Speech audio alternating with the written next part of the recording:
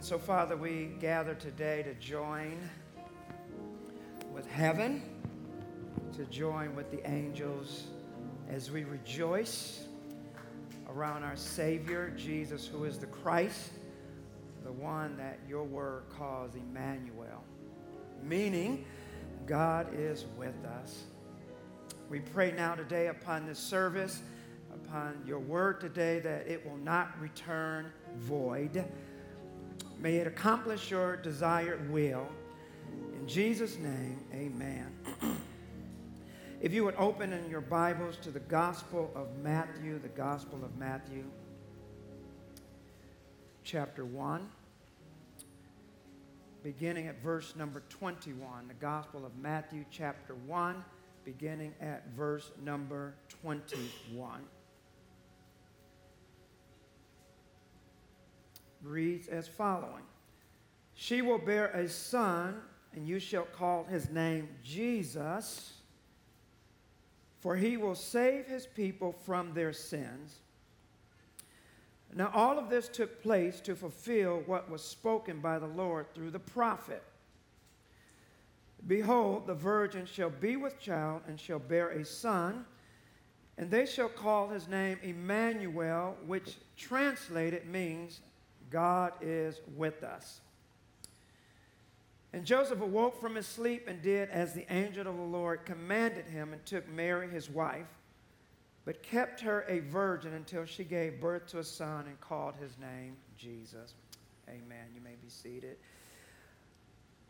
Over the next couple of weeks, what I want to do is I want to talk about the advent of Christ. The advent of Christ. And during this series, I not only want to talk with you about the advent of Christ, but also want to introduce to you something, a tradition, a practice that you can incorporate into your life, that you can incorporate around your family gathering, that will help keep the holiday Christ-focused. For so many of us, we believe and we understand that Jesus is the reason for the season. We say that. We believe that. We understand that Jesus is the reason for the season. But in actuality, so much of how we experience and live through the season, we see more of our attention towards the season than the one who is the reason for the season. You know, at the end of the day, I know our heart is right. I know our intentions are right, but there's something about the season that seems to pull us into all of the activity, the busyness, the commercialism of the season, so that even for many of us as Christians, the season and the reason for us doesn't appear to be that much different than those of the secular society. That for so many of us, even though we know that Jesus is the reason for the season, we all get pulled into the shopping, the busyness, the hectic schedule, the rush, so that by the time the season is over, quite frankly, Jesus really hasn't been that much a part of the season. And for many of us, even as Christians, we know how to put the Christian language over the holiday so that it has a spiritual flavor. But what I want to do is help introduce something to us so that we're more intentional about experiencing the holy day more than the holiday. I want us to experience the reason more than we experience the season. And sometimes in order to do that, you need something to guide you through the process. The early church had something that we're incorporating even into our own family over this holiday season. It's called the Advent. And what the Advent was, it was a celebration of the early church. And the early church was very liturgical in their worship. The early church involved a lot of symbols and a lot of imagery to keep their focus on God and their focus on Christ. And so they introduced in their worship experience something called Advent. What Advent was, it was a Christ-focused celebration that went from the Sunday after Thanksgiving until Christmas Day. The Advent was a season of fasting and a season of penitence and a season of reflection to make sure that in the midst of everything that went on in society, they remained a Christ-focused attention. Every one of the Advent symbols represent something. So the wreath represents the fact that eternal life is never ending. There's no end to eternal life. The wreath represents that God's love for us is never ending. There's never an end to his love for us.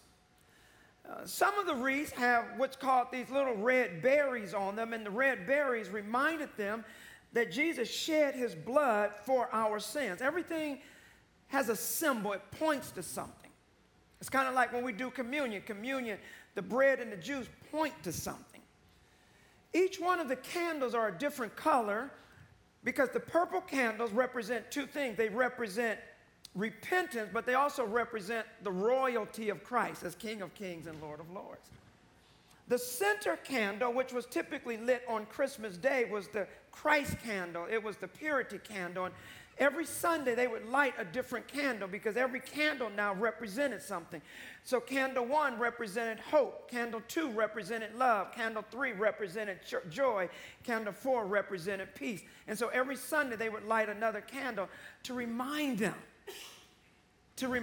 that in the center of everything was Jesus Christ, and around everything we have hope, and we have peace, and we have joy, and we have reconciliation, and he gave his life for us. And they would read scripture because they realized that sometimes we need something to hold on to guide us through the holiday season.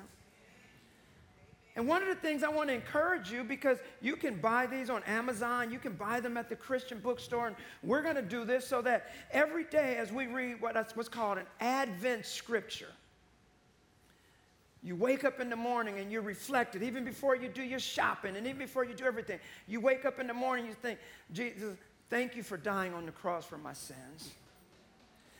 Jesus, thank you that I have hope in you. Jesus, thank you for your love that was poured out for me.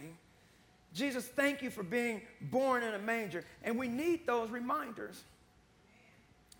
So then the question for us is, if this is a celebration of Advent, what does Advent mean? Now this is rich. Y'all ready for a little richness? The word Advent means arrival. Arrival, and it's the arrival of Christ. And in the biblical story, there are two arrivals of Christ. The first arrival is the arrival of Christ at his birth. The arrival of Christ at his birth means that what God wanted to do through the birth of Jesus Christ is accomplish two things. He wanted to accomplish our redemption, and he wanted to accomplish our reconciliation. In order for him to accomplish redemption, redemption means Jesus paid the price for our sins. In order for him to accomplish our redemption, Jesus had to become human. In the manger, what God did is he was fulfilling his plan that Jesus would die on the cross by becoming a human, because by becoming a human, what Jesus was able to do was, number one, identify with us. To become human, Jesus needed to identify with us so that as I'm going through my suffering, as I'm being tempted, as I'm going through my struggle, Jesus can now identify with everything that I go through in life. Jesus understands my struggles. Jesus was tempted like we were, yet without sin. And so Jesus was able to identify with me because he became a human like me. He not only became a human, watch this, to identify with me, he also became a human so that he could die for me. Jesus became a human so that he can walk, that he can be struggled, that he can be tempted, so that he can be a human to identify with me in order to die on the cross for me. That was the mission of the first Advent. That's why what I need you to understand, the first Advent represents the total life of Jesus Christ. In the first advent, we have his birth, we have his death, we have his burial, we have his resurrection. Why is that important? Because typically we separate those. We say at Christmas time, it's his birth. At Good Friday, it's his death. At Easter, it's his resurrection. But what I want you to understand, all of those represent the first advent, that when Jesus came, he came to be born. He came to be born of a human, because he needed to be born of a human in order to die like a human. And he had to be suffered as a human. That's why he was born as a human, so that he can go to the cross for all humans. But that's the first advent. The second advent is something we don't talk about, because the first advent is his arrival at birth. His second advent is when he come again as King of Kings and Lord of Lords. We celebrate his first arrival, but we anticipate his second arrival, because when he comes again, he's coming again as the King of Kings and the Lord of Lords. He's coming again to set up his kingdom. He's coming again to put all things in order. And what I need you to understand is, just because we don't have a holiday for his return, I need you to remind you he's coming back again. And he's coming back again as the King of Kings and the Lord of Lords. And so while I celebrate what he's done in the past, I live every day in anticipation that he's coming again as the King of Kings and the Lord of Lords. And so I live in between two advents. Now, why is that important? Because he's coming back the second time, unlike he came the first time. The first time he came in a manger. Birds have no place to live. The Son of Man has no place to live. Foxes have holes. He came suffering. They crucified him. They beat him. He came to be put on the cross as the suffering servant. He came and he was whipped and he was beaten. But I want you to know, that's how he came the first time. The second time, he's not coming as a lamb. He's not coming to be taken to slaughter. He's not coming to be put on the cross. He's not coming to be whipped all night long. He's not coming to be interrogated. He's not coming. He's coming back again. And the Bible says he's going to take his enemies and they're going to become his footstool. And with the word of his mouth, he's going to speak, and all of his enemies are going to fall to their feet. And that's why the Bible says, and at the name of Jesus, every knee will bow and every tongue will confess that Jesus Christ is Lord. And on the side is going to say, King of Kings and Lord of Lords. I just need to remind you, he came once, but he's coming back again as the King. And don't you forget it. And we need to be reminded of that. Because every day we live our life in the midst of this broken world. And I live my life not only in celebration of what he did, but in anticipation that he's coming back again. And can I tell you something? And when he comes back again, he's not coming back to set up a socialist economy. He's not coming back to set up a Republican government, a Democratic government. He's not coming back to be one of many dictators. He's not coming back to make America a Christian nation. He's coming back to set up his kingdom. And in his kingdom, he will rule forevermore, because the Bible says, and the government shall rest on his shoulders. We got to put things back in the right perspective. And that's what gives us our hope. That's what gives us our joy. That's what gives us our peace. And so when I celebrate Advent, I'm celebrating what he's done, that he was born to be human so that he can die for me. He was born that he could go to the cross. He ascended back to heaven because he says, my mission and my assignment for the first advent is done. Reconciliation and redemption has been accomplished. Now when I come back in the second advent, I'm coming back to reign and to rule. I'm coming back to reign and to rule. So now when we do this Advent, and every candle represents something that's tied to Advent. So the first candle is your candle of hope. It's hope. And what is hope?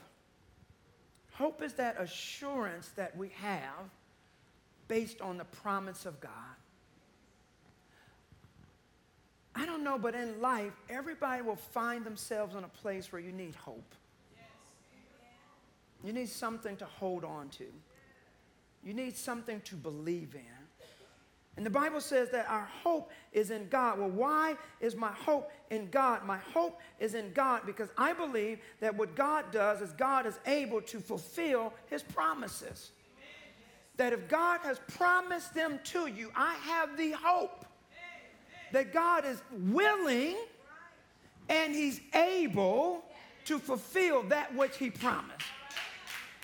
I can promise you, but I'm not always able, even if I'm willing. And if I'm willing, I may not always be able. My God is both willing and able to fulfill that which he has promised in your life. Well, how do I know that? Well, let's go to our Christmas story, Matthew chapter 1. In Matthew chapter 1, here's the key verse, verse 22. Now, all this took place, here's the key word in the key verse, to fulfill that which was spoken by the Lord through the prophet. In other words, what he does is he quotes in this passage from Isaiah chapter 7. That's why in verse 23 it says, behold, the virgin shall be with child and shall bear a son, and they shall call his name Emmanuel, which translated means God is with us. This is the fulfillment of the prophecy of Isaiah chapter 7, verse 14. Why is that important?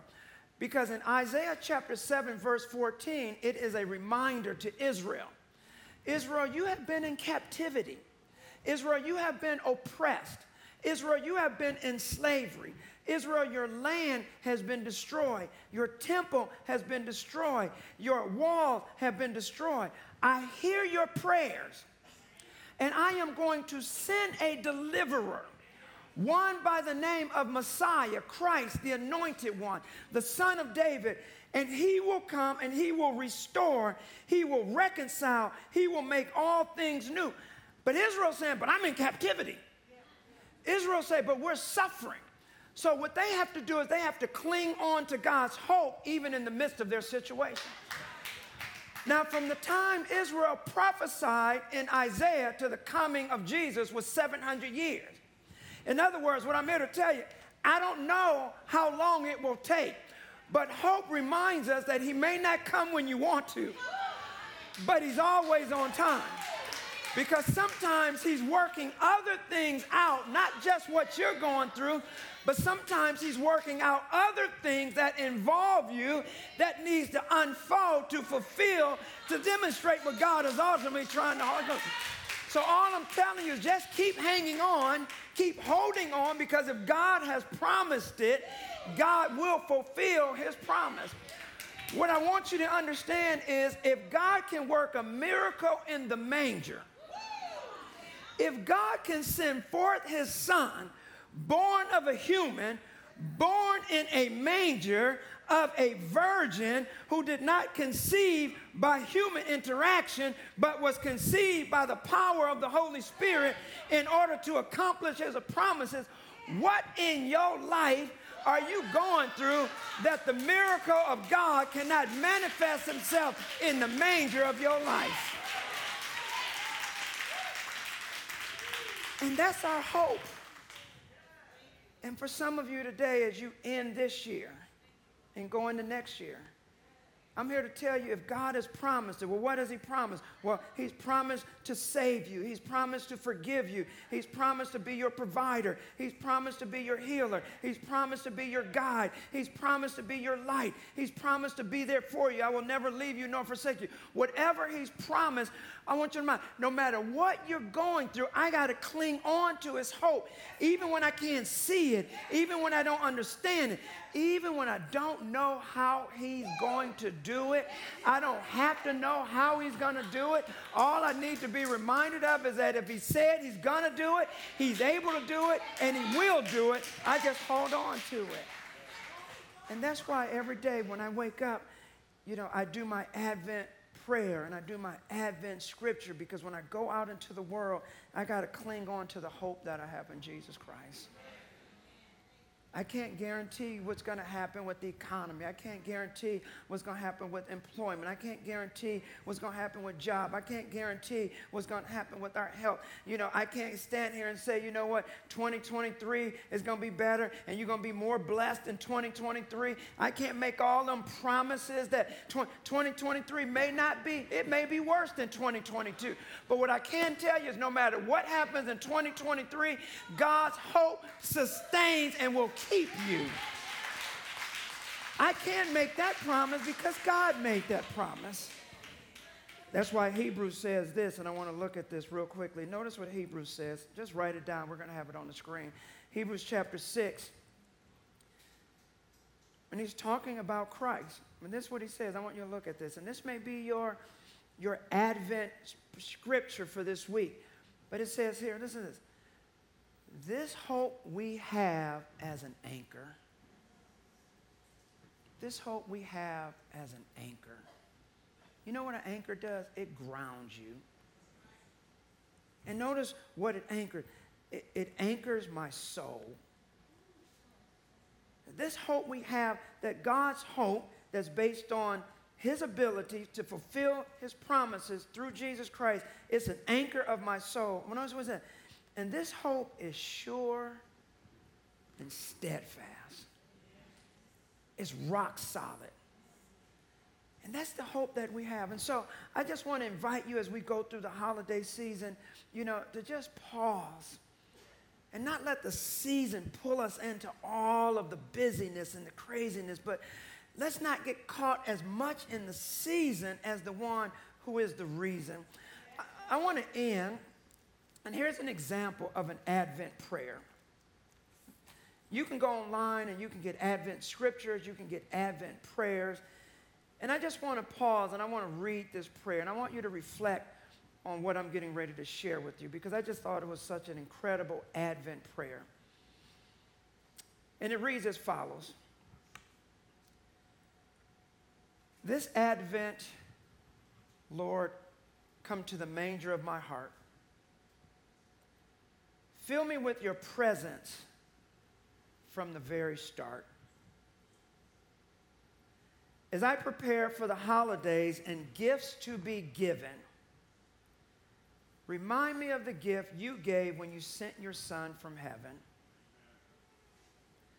The first Christmas gift, it was the greatest gift ever. You came as a baby born in a manger, wrapped like the gifts I find under my tree, waiting to be opened to reveal your love to me. Here's our prayer. Restore to me the wonder that came with Jesus' birth, when he left the riches of heaven and wrapped himself in rags of earth. Emmanuel, God with us. Your presence came that night. And angels announced, into your darkness, God brings his light. Do not be afraid, they said to shepherds in the field. Speak to my heart today, Lord, and help me yield, and help me to yield. Make me like those shepherd boys, obedient to your call. Setting distractions aside and worries, to you I surrender them all. Surround me with your presence, Lord. I long to hear your voice. Clear my mind of countless concerns and all the holiday noise. Slow me down this Christmas. Let me not be in a rush. In the midst of parties and plannings, I want to feel your hush. This Christmas, Jesus, come to the manger of my heart. Invade my soul like Bethlehem, bringing peace to every part. Dwell within me and around me as I unwrap your presence each day. Keep me close to you, Lord. It's in your wonderful name I pray. That's an Advent prayer. And so as we pray, I just want to invite you to just think about what is that intentional plan that you will incorporate in your life to keep you grounded around the reason as you're being pulled into the season. For us, because we get pulled into the season, we get pulled into the church work, we get pulled into preparing for all the things we do for the church. And so we said, let's incorporate this so that we can pray, and we have our scripture, and we have our candle, and we have our moment. It sits on our dining room table. That's what we're going to do, but I want to encourage you to find something that keeps you intentional. Father, right now, in the name of your Son, Jesus, who is the Christ, we're reminded that Christ died on the cross for our sins. We're reminded that first he was born of a virgin. In the fullness of time, God sent forth his Son, born of a virgin, that he might live, suffer, be tempted, die on the cross for my sins, buried, rose on the third day to accomplish his plan of redemption for the first advent. And now every day, Lord, I live my life in anticipation that he's coming back again.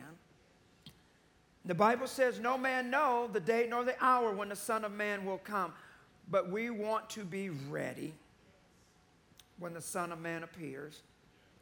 I pray on today for every one of us that, one, we know Christ by inviting him into our life and trusting him as our Savior. I pray, number two, that each and every day we are daily surrendering ourselves to him, that we might live in view and anticipation of his return, for he is coming back. Lord, we thank you and we ask you this in Jesus' name. Together, let us all say amen.